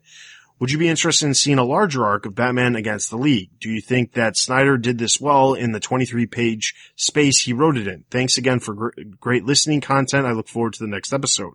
I do think it would be really cool. I don't necessarily think that I think Snyder needs to do it. I do think it would be really cool to see Batman versus the League. We haven't seen it necessarily super directly. Tower of Babel is a very good storyline that I would suggest reading if you want to see Batman taking out the Justice League indirectly, at least, because his plans are used by Ra's al Ghul. But I do think it would be cool. I think Snyder did it well within the space that he had in this issue. I think if it was any longer, it would start to feel as if it was Justice League and not so much Batman. So, yeah, go ahead and do it. Snyder, I think, did a decent job. I don't think he needs to do it again, though. Yeah, I'm the same thing. I mean, I think that it's... I think that there's some things that once they're done, unless you can considerably improve upon it, don't bother. What Snyder did was different because it was a setup to another story. The story wasn't Batman versus the Justice League. That was just a setup, right? But unless you're going to improve on Tower of Babel, then just don't bother doing it again. I mean, Tower of Babel, and anyone who's out there who wants to see this and hasn't read Tower of Babel, it's collected in like the new JLA collections in volume 4. And that's available. That just only came out like 6 months ago in that version. So it's JLA volume 4, but it's really good. And if you haven't read it and you want to see that kind of story, that's definitely the place to read it. And also they kind of turned, Tower of Babel into an animated movie as well. Yeah. So it's out there in various forms, but that is definitely the definitive Batman versus, the Justice League. Although it's not quite like that. You'll read it and you'll get. All right. So next, John says, I'd love to hear your highlights of extra books. My funds are tight and I can't buy all the books I'd like to buy. So highlights would be awesome. Thanks for all the work you guys do. It's greatly appreciated. And last but not least, Michael says, late to the game here, but I agree with some of the other posters. I like the idea of a spotlight on the other Bat family books as I don't have the funds to buy them all if I want to stay married.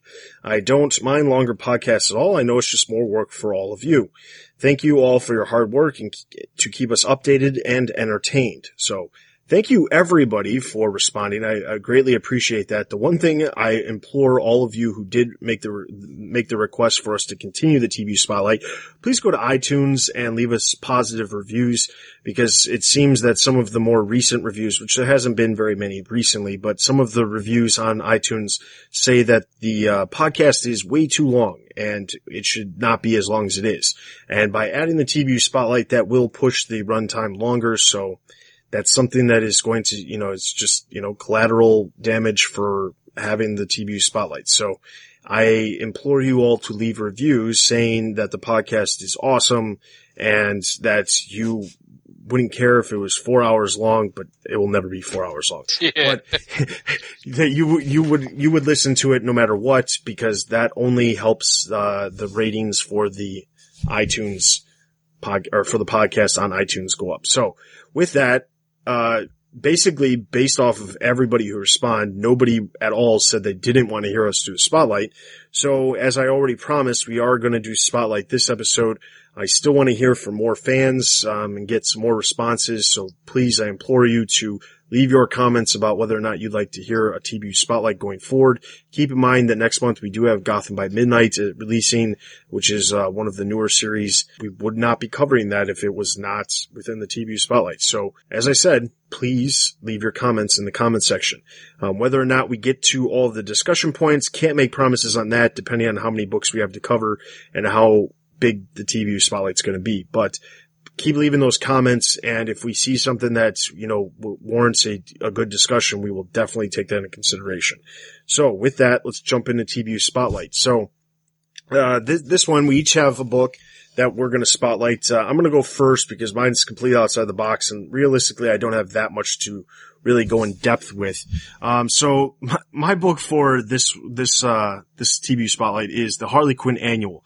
Now, we haven't talked about Harley Quinn that much. I mean, it's doing amazing in sales numbers, better than I think DC could have ever expected, to the point where they're jacking up the price of, and coming out with special issues. July we had the Comic-Con special. We have the annual this month, which is the Rub and Smell Spectacular. We have a holiday special coming out in December. They're jumping on the bandwagon and making sure that there's plenty of merchandise for you to buy related to Harley Quinn when it comes to the comics, at least. So I figured, why not cover Harley Quinn, this Rub and Smell, because it is completely different and outside the box. So without going into the entire rundown of what happened, I'll basically say this. Basically, Poison Ivy gets in contact with Harley and says, I need you to help me break out of Arkham Asylum. Harley goes on a mission to stop her, or not to stop her, to rescue her or break her out of Arkham Asylum. So the first part of the book is her getting into Arkham. Then when they get into Arkham, they're in a laboratory where a jar cracks and some gas gets released, and the gas turns out to be basically some sort of pot smoke gas or something like that because of the name. It's like cannabis or whatever. But it's basically pot, and they all start hallucinating, and then we see each one of the characters who breathed in the gas and their hallucinations. So I implore you to pick it up. Harley Quinn is definitely not a series where you have to pick it up every month to keep up with what's going on in the Batman universe. But it's an enjoyable book because, honestly, this was the first book that really had a tone change within the Batman universe since the beginning of the New 52, because it is so crazy and so outside the box. Speaking about the Rub and Smell specific parts, it was kind of cool. I will say this, reading through the issue, I felt like there wasn't as much to smell as I felt like there should have been. Now, given this issue was $5.99 and it came in a poly bag, so you couldn't rub and smell inside the store if you wanted to figure out what it was, or if you wanted to see if it was worth it. But it was a bigger book because it was an annual. I just don't feel like it would normally be this price. I don't remember exactly what the solicited page count was, but overall it was like about 40 pages, somewhere around there. and it didn't feel like it would warrant $6. So I feel like it would have been $5. The extra dollar was for the rub and smell. And there was about, I think, 8 different spots in the book that you could smell. And some of them were actually the same exact thing. They were a pizza burp. So if you were trying to realize what you could smell in the issue, you could smell leather, banana butter, or like suntan lotion, pizza, cannabis, Edgar's crotch, which also smelled like leather, and pizza burp. Now, when you think about it, pizza burp, pizza are pretty much the same thing. Those were done multiple times. Leather and Edgar's crotch was pretty much the same thing. So there really wasn't that many different things. Now, there was plenty of other things you could have smelled, because there was points in the book where they mentioned poo, prison food, and hairballs. Now, I'm glad they didn't have those smells, but at the same time, it seems like as much as it was an interesting idea to do the rub and smell, I feel like it was kind of underwhelming with how much was actually able to be smelled. But I would still suggest picking up this specific issue because it shows you how crazy outside the box it is.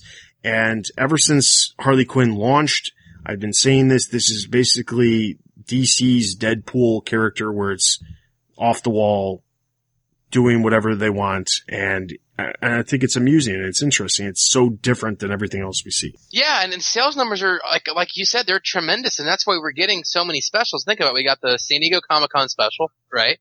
We got the annual. There's a holiday special next month. And I think the success of Harley Quinn is why we maybe one of the reasons we got the new Batgirl in titles like Gotham Academy. So yeah, I would definitely recommend anyone who doesn't read. So Stella, we've been experiencing some technical problems, so now we are live with Stella via telephone. Yes, I know, this is the 21st century, but we are using telephones. So that is why she sounds different than all of the beginning of the episode. Harley Quinn! I felt like I was on an acid drip when I was reading it, but I loved just the different art styles that went in depending on like what part of the journey they were in. And I loved seeing, Ivy and Harley, together, cause I just loved some, Gotham Girls sort of team up. All right. So with that, Harley Quinn, annual number 1, rub and smell. With that, let's move into Ed's book for the month. My book for the month was Arkham Manor. It had its number 1 issue come out this past month. We've kind of talked about some of the events leading up to it in our Eternal stuff earlier in the episode, and I thought this was a perfect place to kind of put this in. But basically what happens here in Arkham Manor in a short version is we find out that Bruce Wayne's lost all his money and that the state is going to use the domain laws to simply take over Wayne Manor and turn it into a new place to put all the inmates of Arkham Asylum. And there's a lot of construction done in the episode, so it's not like they just throw them in there. It seems to be turned into a proper asylum. Batman lets him do it, because he really doesn't seem to need the house at this point, and decides in the end of the episode to go undercover as Jake Shaw, kind of like a Matches Malone type character. Where he's going to go undercover in Arkham Manor. So the whole thing is really just seems like a setup to the new story that's going to be going on here. And I guess the only real question I have about it, because we've talked about a lot of the stuff that went on in the story back in Eternal, is how long do you guys think this issue can go on for? I mean, how long do you think the story can go on? Well, honestly, I feel like it would be a limited story regardless. Don't get me wrong. I really enjoyed this, and this would have been my pick if you didn't pick it first, because I really enjoyed it too. But I feel like eventually down the line sometime we're going to see a new state-of-the-art Arkham Asylum built up, and they will move out, and then they'll move out of Arkham, because honestly it doesn't feel like Arkham Manor is a permanent location for these. It feels like it's a temporary thing that they're doing because they don't really have any other options. But eventually we will see a brand new Arkham Asylum, which is so interesting because if we look at the history of Arkham Asylum pre-New 52, there was a point where it was during Battle for the Cowl where Arkham Asylum was completely redone. Right. And completely modernized and everything, and then New 52 hit, and we get right back to the old Arkham where it basically is this building that should have been condemned so long ago. So it's interesting that, basically getting in some ways back to the point we were pre-New 52, but, by all means, I mean, if I'm interested in seeing what the stories are, this, Batman is this Jack Shaw character. It intrigues me, and I'm looking forward to seeing what's happening. I enjoyed the writing. Gary Duggan is writing this, and he did the same. He wrote Batman number 34 in August, and you could see the similar style in it, but I think it'll be interesting. I mean, Arkham Manor, this did feel like a setup issue, but not necessarily in a bad way. It felt like, we're not going to be telling these ginormous long stories, but we will have continuing elements overall, which is fine. But essentially, I think you could consider this almost like a one and done, where it felt as if it was self-contained in this one issue outside of the fact that Batman is now Jack Shaw and he's going undercover. But I'm looking forward to it. I want to see what's going to happen. Yeah, I think it's cool. I think it's a cool idea. I mean, I think we all eventually, at some point, they'll come back to Wayne Manor. Just because, and I could see him staying out of it for a couple of years even, but I mean, I think it's Batman, and at some point, some writer is going to take him back to Wayne Manor, but yeah, I think this is good, and I think this is how you do a tie-in that is related to Batman Eternal, but doesn't weigh down of what's going on internally anymore. So yeah, I like it. Arkham Manor, I think we've touched on it, just the fact that I think there are major questions that need to be answered before all this happens, and I think it's a bit of a doozy. But it was better than I thought it was going to be, and now you've got this mystery, and then you have Bruce Wayne who's infiltrating it. So actually, it's pretty intriguing, and I'm looking forward to reading more issues. Mm-hmm. All right, so with that, we're going to get into now that we've talked about Arkham Manor. Stella, what is your pick for TBU Spotlight this episode? My TBU Spotlight, bit of a shocker here. I was thinking that it was going to be Arkham Manor, but then Ed swooped in like a creature of the night and took that up right away. So I ended up wanting to give Catwoman 35 a shot because I felt like it was a new direction, and just going off of what Eternal had been doing, I had high hopes that it was going to be good. And I haven't really liked Catwoman since the beginning, so I was pleasantly surprised with this. So we've got this new creative team. I guess 35 is a magic number for a new creative team. But Genevieve Valentine, and then art, that was the writer, and then art is by Gary Brown. So I felt like a very different Catwoman. And not a lot, if you think about it, not a lot happens in this issue. It's a lot of exposition and setup. But I just love really getting into the Selina Kyle character here and really deciding that she couldn't do anything as Catwoman, so she's going to do it as Selina. And I think we got a taste of this with Future's End, but basically she's head of the Calabrese, she's the family, so she's really just taken her name and decided to run with it. And some people are happy about it, some people aren't. But she really wants to fix Gotham City, and then after they fix it, sort of plunder, I think, to a certain extent. But just a setup with the family and her at the head of the table. And then you've got a little black mask action at the end, which I'm sure will be interesting. But I think, like I said, not a lot happened, but I thought it was a really great introduction to her and this new direction with her. So I would definitely recommend it. Yeah, and just to piggyback off that, I loved it. I mean, someone who's been reading Catwoman and just tearing my hair out to the point where I'm practically bald because of it. This is so much better. I mean, if you have not been reading Catwoman, I strongly suggest you pick it back up and give it a shot. I know for a fact, starting this month, we will be having someone review it on the website.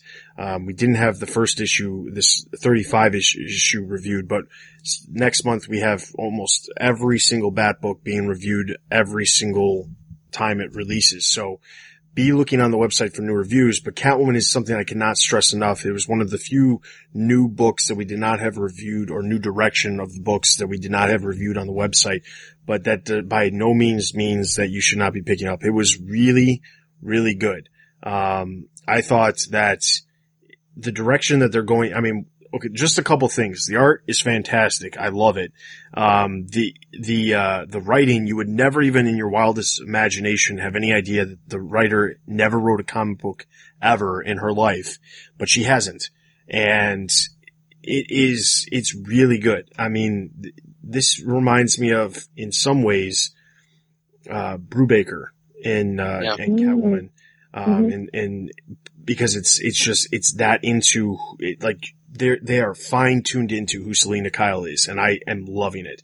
The one thing that happens at the very end of the issue that I feel like we need to mention just because it's there, Selina Kyle goes out on the balcony and she's looking out at Gotham, and while she's looking, she notices that there's someone in a Catwoman outfit watching her.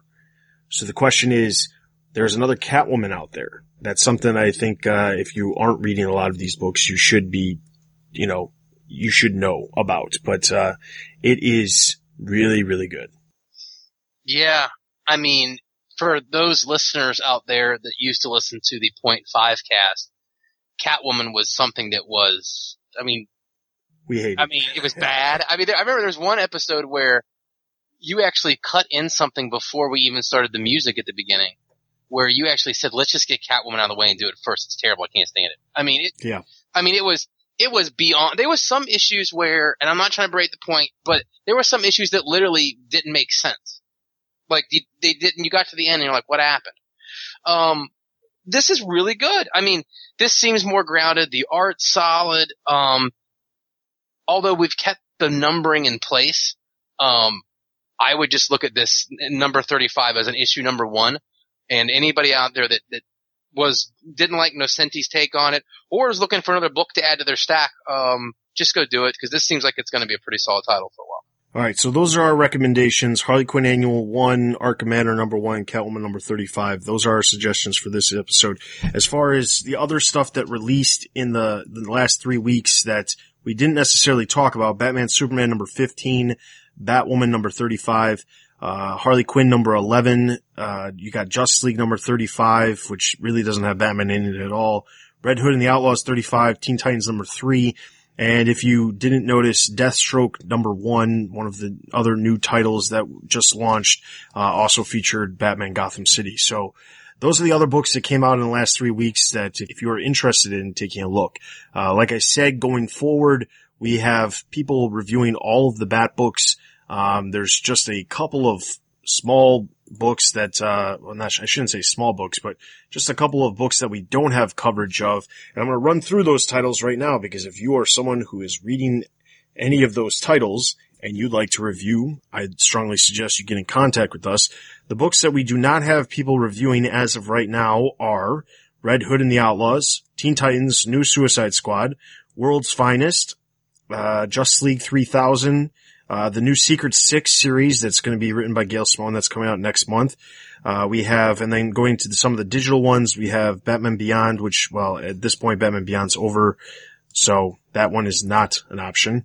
Batman the Jiro Kawada Batmanga, Infinite Crisis, and then there's a couple kids titles, Scooby-Doo Team Up, one involves Batman, Teen Titans Go, and Tiny Titans. So, by all means, if you are interested in any of those titles, specifically Red Hood, Teen Titans, or Suicide Squad, also Earth 2 is a possibility as well. If you're interested in any of those titles, let us know and we will get you set up on the website so that you can start reviewing those titles. With that is everything for this episode. I want to remind everybody to head over to the website for all the latest news related to movies, TV, merchandise, video game, and of course the comics. Also be sure to check out all of the editorials / reviews that we have. As I said, give your ratings for each individual issue that is reviewed on the website and leave those comments. The comments that you guys leave for the guys who review the comics, it gives them more inclination to continue to do their reviews. When they see feedback from you guys. So if you're reading those reviews, especially for those of you who don't have the money to pick up those issues, if you don't have the money to pick up the issues and you're reading the in-detailed reviews of a lot of these books that we don't cover here on the podcast, I strongly suggest you leave your comments and, even if it's not, you didn't read the issue and you're just thankful for the fact that you can read exactly what's happening in the books, let those guys know that you guys are reading those reviews so that they have more more reason to keep doing those reviews. In addition to that, you can follow us on Twitter, Facebook, and YouTube, as well as join our Facebook group. Our Facebook group is blowing up, and if you haven't joined it, I strongly suggest you have. There's, right now, I think it's up to 1,200 people on that group. And the numbers keep going up. We've crossed 3,000 on our Twitter page. So keep adding to those if you haven't followed us on either one of those. Also, leave us reviews on iTunes. Those are always greatly appreciated. And of course, I've got to plug any staff who are interested, specifically what we are looking for as of right now. We are looking for news reporters, outside of the review, the comics to review that I mentioned earlier. We're looking for news reporters for movies, TV, video games, and merchandise. And of course, if you're that person who just likes anything Batman and doesn't fall into any of those categories, that would fall under general. So, any news reporters for those specific areas, we have, Terry Houston is doing a great job covering the comic news. But those other areas, we are needing news reporters. So it's not a whole lot of work. You basically have to keep up with news. If you pick one specific section, you're looking for news related to that. With Batman vs. Superman coming out, we've got Lego Batman coming out just in the next week while you're listening to this. And then we have, Batman Arkham Knight. In TV, we have Gotham. There's all kinds of stuff. So we are always looking for news reporters. Get in contact with us. The best way to do that is go to the website. At the bottom of the page, you see a big spot on the right-hand side that says Join TBU Staff. Click that image. It tells you exactly what we're looking for and then tells us how to get in contact with us. So with that, that is everything for this episode. This is Dustin. This is Ed. And this is Stella. Oh, and I can't believe I didn't mention this earlier, but check out all of our other podcasts, including Batgirl to Oracle, because I don't know why Stella didn't plug it herself, but check out Batgirl to Oracle because Stella got an awesome interview with the creative team behind the new direction of Batgirl, Cameron Stewart, Babs Tarr, and Brendan Fletcher. Be sure to check that out over on that feed as well. So with that, that is everything. We'll see you guys in 2 weeks.